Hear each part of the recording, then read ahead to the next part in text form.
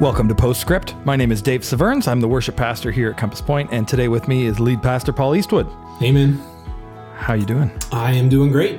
Back again for another podcast. We're pretty excited about this. Back again. Yeah, this is going to be a good one. I mean, it's always a good one, but I'm looking forward to this one. If you are astute and have been following along, you will think to yourself, hey, wait a minute. Paul didn't preach on Sunday. Dave didn't preach on Sunday. Where's Chris? And Chris is on vacation, which is great. We love that. We think that rest is a super important thing. Yep. So we didn't force him to come back from vacation to do this podcast. We thought we would just kind of pick up and talk a little bit about these stories at the end of the Sermon on the Mount, talk about some of what Chris had, as well as give you guys a little update, which we'll do at the end, about reopening and what things are looking like in this next season of pandemic COVID for Compass Point and what we're hoping for. So, yeah. I'm excited, but let's jump in with the Sermon on the Mount, Paul. Yeah, for sure. We end with the story of the house built on the rock, and the house built on the sand. Yeah. As you've gone through this, as you've been reading Matthew, what about the end of the Sermon on the Mount has really stuck with you?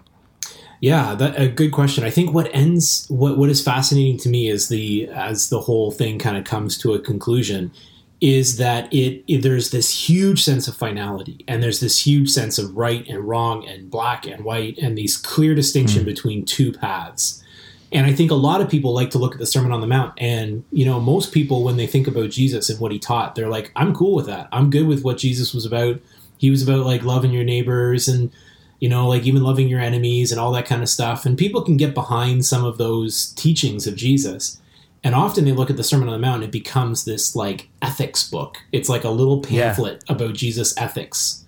And in this context, what we find is that at the end of the passage, he makes it clear that this is a matter of life and death. And that this is not just about, feel good, like do good things and be a good person and we're all cool, man. There's life and death hanging in the balance, and it's scary. And I think Chris captured this really well, because a lot of times when we look at the Sermon on the Mount and we look at the end of it, we think about the end of chapter 7 without the beginning of chapter 7, and we end with this story about the rock and in the house and this cute little story, and we say, if we do the right things, then we'll have a strong foundation, and if we don't do the right things, if we don't listen to Jesus, it won't be strong. But there's something far more significant to it. Right above this passage is a place where Jesus says, I think, some of the most chilling things in Scripture, where he says, there are going to be people who come to me in the last days and they say, hey, we did this for you, God. We did this for you. We did this for you. And at judgment, there's this statement, away from me, you evildoers. I never knew you. And that is chilling to the bone. And I think Chris captured that well, in the sense that this story, while it has some implication in terms of the here and now, the storms of life and how we can remain secure, there's also this very strong finality to it, and a life and death decision that must be made in terms of where is your foundation going to be built? What are you going to build your life on? Yeah. And I think that's really important. Obviously, the decisions we make here and now are important, and sometimes we go through seasons of suffering, but this isn't the book of Job. It's not a lesson about even just being okay when you're suffering. It does end with this kind of like, you got to do this right, which is how do we live in the tension of so we often talk about salvation as this gift, as this thing we accept. It's not something we do. Yeah. And yet there are hints in this passage of is it doing? Is it like, again, it's this weird tension that we have of our lives need to look like it. We need to fully enter into this gospel, into this kingdom as subjects of the King, but it's not really about what we're doing. No. How do we live in that tension? Well, I think it's, Brother Yoon said that you can never really know the Scripture until you're willing to be changed by them. So in other words, knowledge is not just about a test. Knowledge is about putting things into practice and allowing them to change you. And I think that is really important. And so, for me, I think back to my university days, and I remember, I've told this story before, but I remember meeting some people who who knew someone who was from my church. And they had met him in a completely different context, and I wasn't really friends with this person, so I didn't know this person very well. But very early on in the conversation, as we began at the school and I started, into this friend group, they found out that I was a Christian and that I was a follower of Jesus, and this was important to me. And so they said, "Oh yeah, that's cool. Like, what kind of, what church do you go to?" And I said, "I went to this church." And they said, "Oh, I know someone." And then they immediately said to me, "Oh, you're that kind of Christian." And I was like, "Well, what does that mean?" Well, it turns out this person that I didn't know very well that attended our church would go to church on Sundays, but then for the rest of the week, it was as if it didn't matter. He was out at the parties. He was, getting into everything that everyone else was getting into. And immediately they said to me, "Oh, you're one of those kinds of Christians," as if they associated me with this person whose life didn't match what they believed. And I think that matters a great deal. It matters in all kinds of different ways, and obviously in our testimony, but it matters to us in the sense that when we really get it and understand it, and when we really submit to Jesus as King, it changes us. It has to change us. And if it doesn't change us, then we don't know it. Then we don't understand it. I've been wrestling a lot with that idea lately. Okay, I'm going to make my second Hamilton reference in 2 weeks, the Hamilton, the musical, that is. So watching through that, I was struck by, that was an age, as is most of our Western history, is an age where everyone went to church. Everyone considered themselves a Christian. Yeah. And yet it doesn't play into the story at all. And I kind of had to stop and ask myself, okay, if my story gets told ever, and not that I think I'm going to do anything extraordinary or be a founding father of anything, but if anyone ever told my story, could they tell it without Jesus? And would it matter?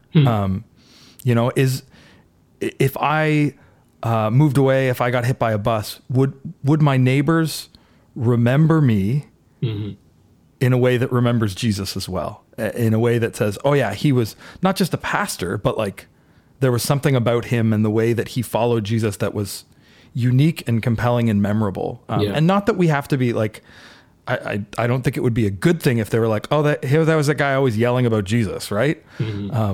But what does it look like to look like the King? And I think one of the things that's interesting about this account is that both of the houses look the same, but there is something different, right? And what's different is not the house. And I mean, how many times have you ever heard the phrase, he's a nice guy, he's a great guy, he's really nice, whatever. And usually is the way to introduce something bad you're going to say about something. He's a really nice guy, but that could be part of it as well. But I also think that it's also used to describe followers, like at times, those who are a lot, like there's people who would be like, "Hey, that person is nice. They're a nice person," or whatever. And to what they're pointing out is the house. And there are lots of nice people. There are lots of people who's going to hold the door open for somebody else or whatever. But, the Sermon on the Mount talks about this idea of letting our light shine in such a way that when we do good deeds in front of other people, who gets the praise? Our Heavenly Father. So somehow, and this is not easy, I'm not saying, but it's somehow there is a point for us to begin to redirect the attention that we're getting and place it firmly on the foundation. And so, in other words, if someone comes to me and let's just say, I've an example when my daughter was young and she was sick. She was born and there was some complications and we weren't sure what was going on exactly. And so there was a lot of stress and a lot of things that were going on. And Michelle's friends would come to her and say, "How do you remain so calm? You're such a calm person. You just have such a peace about you."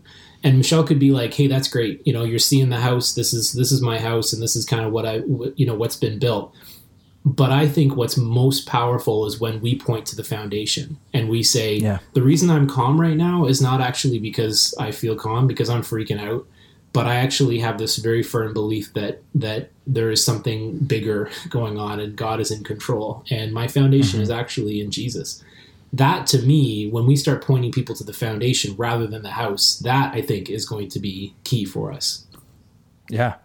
And it's hard to do, but it requires, I love that it requires us to be in relationship, right? It requires us to have trust and to know and to discern.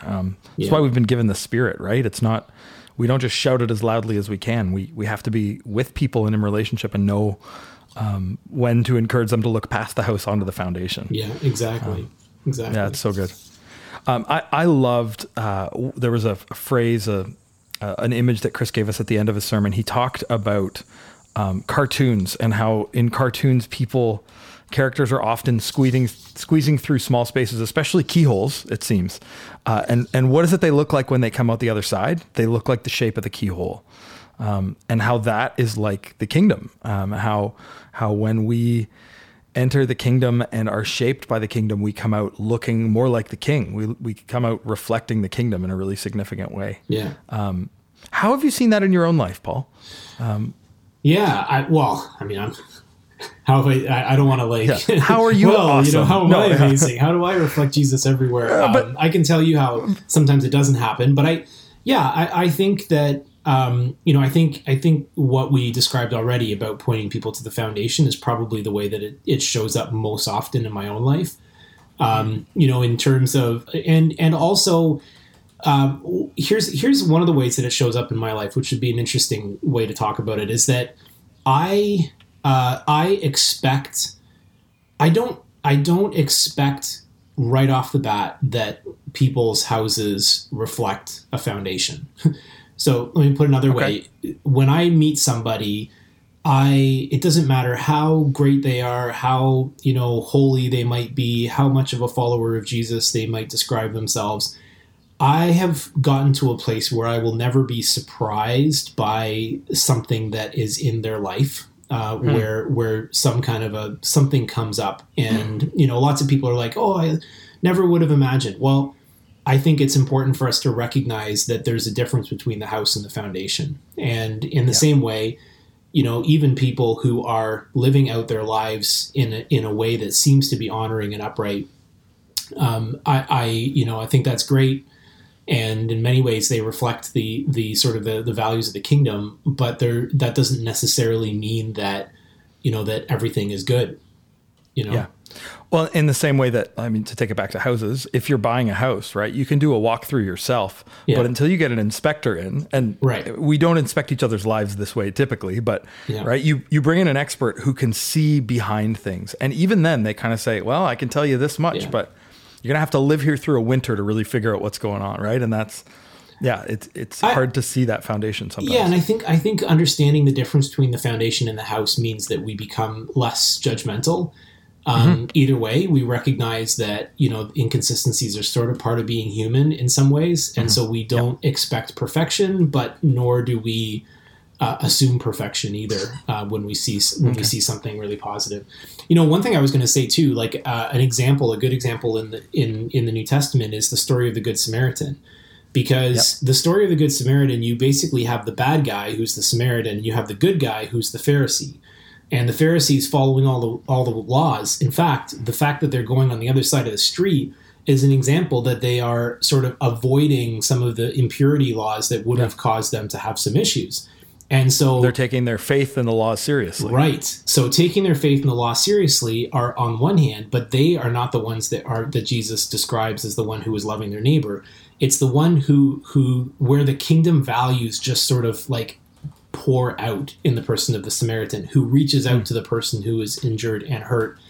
And so I think there's always these kind of examples where you see someone who is expected to be holy, is not. And the person who, doesn't seem to have it all together demonstrates those kingdom values in much more powerful ways. And I think that's a real, sort of an example of what Jesus was talking about when he described all this. Yeah. So if I was, if someone was listening to this and, has been reading this passage and feels convicted that they haven't been building their house on the rock, that they've been on the sand, but they want to move their house to the rock, what would you tell them? What's the next step? What do you do? Well, the simple answer is always about going deeper in our relationship with Jesus. And I know that, the answer to every question is read your Bible and pray every day. Well, not exactly. But what I would say, first of all, some people have a hard time noticing when they're missing the mark in that way. So for sure. there may be some of us who are out there who are saying, yep, like I know that this is an area of my life that I got to get sorted out. I think for those individuals, the next steps are pretty clear. You've got to start moving in the right direction according to those issues that are propping up. But I would say the majority of us are in a place where we're like, yeah, we're pretty good people. I'm doing okay. I don't really think that there's an area where I'm actually building on sand. I'm pretty much building on a solid foundation.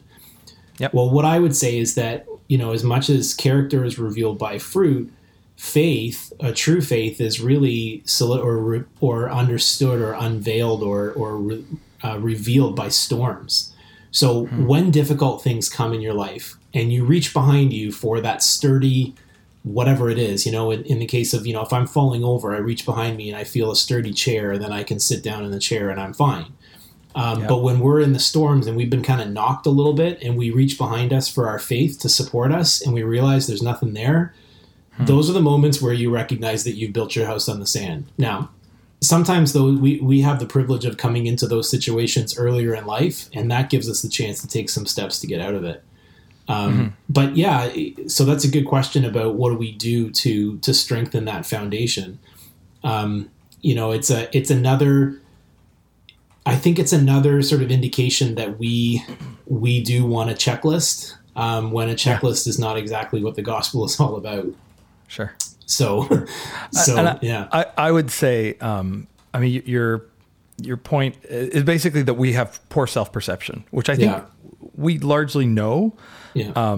The question is always, how do we see more of ourselves more accurately? And I would say, if that's where you're at, invite feedback. Find someone wise who you respect.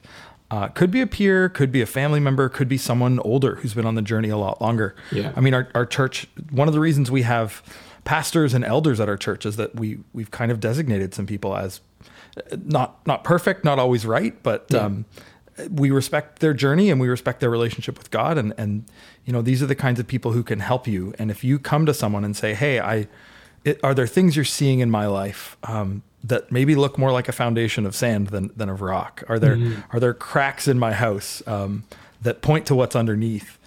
People usually can help you with that. It's a hard thing to do, but man, it can be so good to to reveal things. That's good. We want to talk a little more about reopening soon here. Any closing thoughts from the Sermon on the Mount? We could spend so long on this passage. We were, you and Brad and Chris and I were talking earlier, it was our service debrief. You weren't there, Paul. And we said, man, we could do 2 years on the Sermon on the Mount. Sure. 2 years worth of sermons pretty easily. Sure. So we can't do everything, but any closing thoughts? Well, the question is, what did Jesus expect as a result of his teaching? What was his expectation? And I think that's a question that we need to be asking ourselves. It wasn't so that we would ace a test or get a bunch of questions right on a multiple choice questionnaire or anything like that. The building that we should be doing in our lives is really radical discipleship. Choosing to follow Jesus and revealing the characteristics that he described right back in the Beatitudes, right from the very beginning. And so our goal is to align ourselves, to bring ourselves in alignment with Jesus and display his characteristics. But again, the building is about following, being as good a follower as we possibly can. And that's what Jesus was expecting. Right from the very beginning, what did he say to his disciples? Follow me. And then he goes on and explains, and I think what he would say after the Sermon on the Mount is, hey, follow me, let's go. Yeah. So as a point of transition, one of the ways that we say is so important to keep following Jesus is to gather as the church, as the community of God, to hear from the word, to hear from one another, to worship through singing and prayer and other things. Yeah. And we're in the midst of a pandemic, right? We haven't been together in church since March. Yeah. What's the deal? What's next, Paul? Yeah. Yeah. Well, I mean, we are rapidly running out of time as we conclude this, but I do think that this is pretty cool that if you are listening to this podcast, you are getting a sneak preview into what we are going to be announcing over the next couple of days. And so that's pretty cool. So congratulations to you for listening to the podcast, because this is, we are rolling it out here first. Yeah. So why it is so important that we gather together. I am not going to I don't believe there's any other way for us to, fully engage in discipleship and in the community of believers. I mean, we are given gifts so that we can serve others in the body of Christ. I mean, there are so many indications where the body, as it comes together, is so much stronger together than it is apart. And there is something so powerful about gathering. It's about singing. Yeah, it's about, shaking hands in the parking lot. Maybe not shaking hands, but it's about connecting with people and caring for people and showing compassion and talking to each other. All of those things are true. But I believe that there is something intangible that happens when we are sitting side by side, or we are singing next to each other, or we are listening to the Bible being preached in community. The fact that we get out of our beds and get in our cars and drive to a place where we can be reoriented again and sort of filled up again with God's goodness, so that we can face another week. All of that is crucial. Yeah, I mean, there's a reason that Jesus, the Word became flesh, right? God didn't send us another book of the Bible, or like He was with us as we are with each other, and so say no more. Great. We really that is our ideal. We haven't been there. When do we get to go back? Yeah, well, it is going to take some time. So our goal right now is we are heading into the fall and making a plan for us to be together as we get into our kickoff and start kind of moving in a positive direction as a church together. Yep. Now, that is contingent on a whole bunch of different things happening, including some information that comes through the government. We have to wait for provincial guidelines and federal guidelines as well.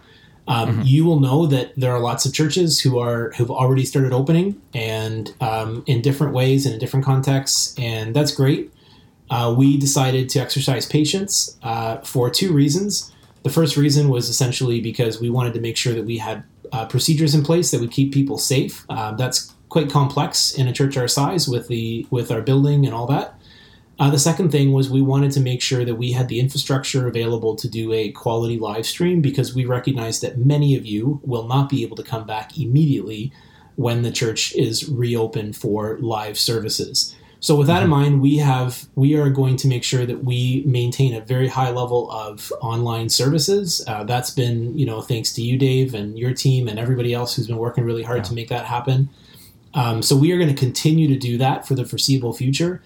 At the same time, because we understand that meeting together is so important, we are going to start slowly rolling out in-person gatherings, likely beginning sometime in August. And those times will be not like not like you're expecting. They will be nothing like what you're expecting. Yeah, certainly nothing like what we want. Yes, and nothing like we want either. That's a good point.